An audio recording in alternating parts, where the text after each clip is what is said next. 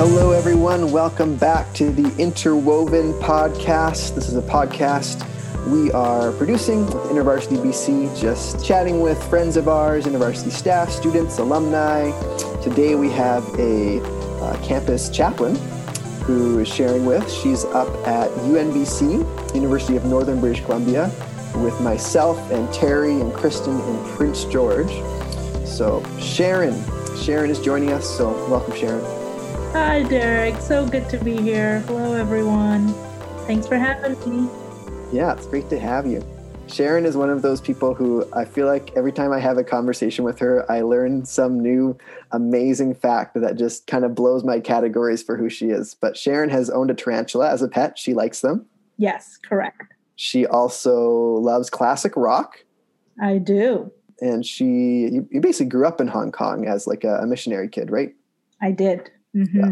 So, yeah, we've been really grateful. This is Sharon's first year with us in Prince George, but we have loved having her. You might see her around if you've been hanging out at 11Z's or any of our other BC-wide things we're doing. Sharon sometimes pops in from now and then. So, Sharon, thanks for joining us. First thing I'll ask you is what scripture you're going to be sharing with us today. Yeah, so I wanted to talk about Psalm 103 today. Nice.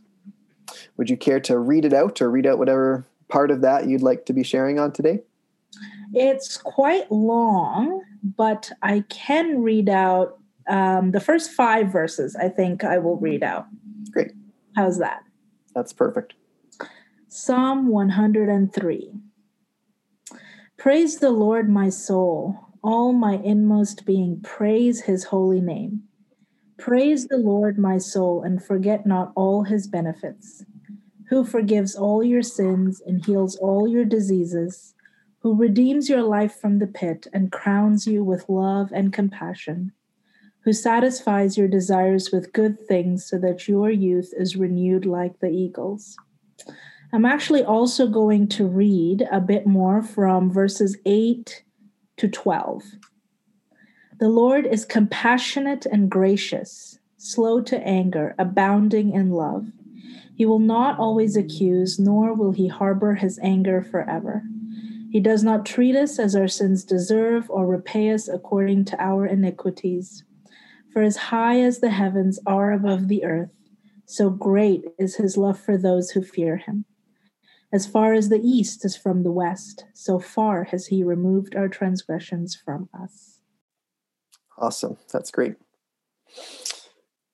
I've been intrigued how many Psalms people have chosen in the Interwoven podcast. There seems to be a lot of people who the Psalms are speaking to them this season. So that's great. But share with me what would have been some of the, main themes that stood out to you as you've been reflecting on that passage. Yeah, so there are 3 sort of key themes that have stood out to me when I think about Psalm 103. First, it's this idea of holiness. I love how holiness is an integral part of God's identity. So in verse 1, we're already told, bless his holy name. I think that's such a powerful reminder that we have a holy God that we serve. And then secondly, there's this word loving kindness. That's actually in the NASB version. It reads as loving kindness from that verse 4. And then in the ESV, it's steadfast love and mercy. And in the NIV, which is what I read, it is love and compassion. And that word in the Hebrew is hesed, and it's mentioned 3 times throughout the chapter. And I just love it because it's referring to God's loving kindness. And as a good Christian, I can kind of fathom, at least in my head. And when I said good, I did the quote unquote. Also like a good Christian, So as that I can fathom in my head, God is love. We're told that often, but it's this kindness piece, that mercy and compassion piece that absolutely floors me, because God is kind and he chooses to be kind to us. And it's not this niceness, it's this radical kindness that inspires mercy and compassion. And when I think about mercy and compassion, it's very active in action, right? And it doesn't just include our hands or our head, includes our heart. And that's the kind of attitude that God chooses to have towards us and to show us. Mm. And then a third thing that pops up to me is that all of these amazing promises found throughout the chapter, which I think is encompassed by this overarching loving kindness of God, is for those who fear him, for his children, for people who are in this covenant, that special relationship word with God. And it's a binding relationship. And I love that. I love that God's people are promised this special love and compassion and mercy from God, this Hesed love that carries them, that underlies their identity, their relationship, their everything, right? So I just find that so encouraging. Yeah. Yeah. That's really beautiful.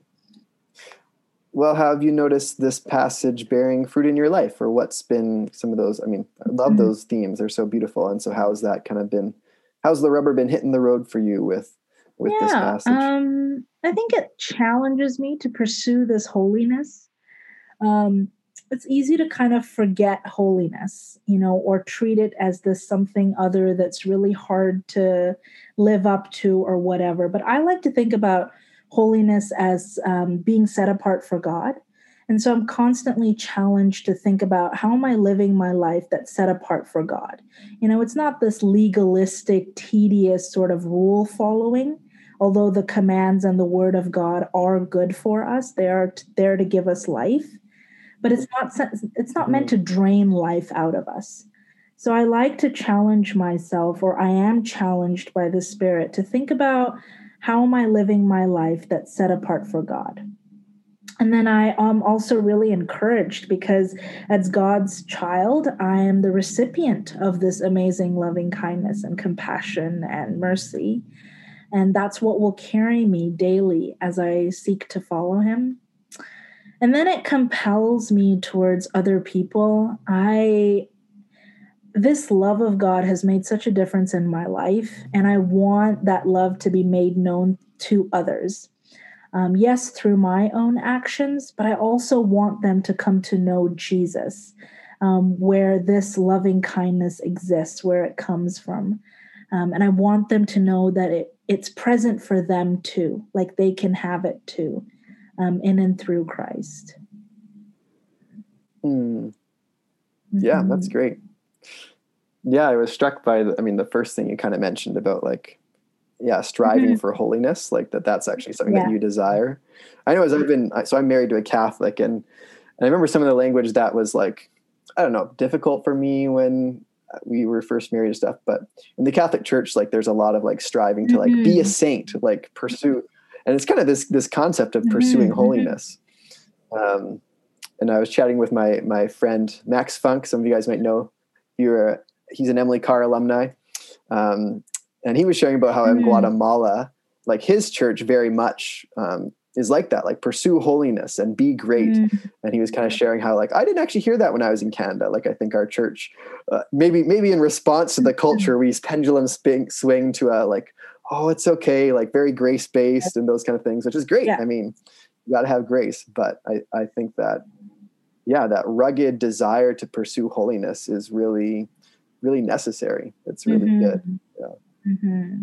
Yeah. Well, that's great, Sharon. I really appreciate those words of wisdom and the goodness of the psalm. I also just noted, as you're kind of sharing the main themes, like how much this psalm is rooted in like God's character and his goodness, like not so much who we are, but like, bless his holy name, like his loving kindness, and his promises to those who fear him. Like, I don't know. I think that's really good orienting work to orient ourselves in relation to who God is and his character. Right. Rather than our own capacities. Yeah. Absolutely. Yeah. Well, would you have an invitation for people out of this passage that you'd love to share? Yeah. I would love to invite people to just sit with the Holy Spirit and ask him to enable you to know this loving kindness of God, this deep mercy and compassion of God. Whether it's maybe you've continually experienced it, or whether it's for the first time. to really invite the Holy Spirit to do that with you and for you, and then to share that experience with someone else. I think it's just so beautiful when I hear people tell me about how they've experienced the love of God and this deep compassion and mercy of God. It's just so uplifting, and it makes me, or compels me, to want that too. Like, I just am driven to be like, okay, Lord, how have you shown me love? And all these things pop up because God is constantly showing us love.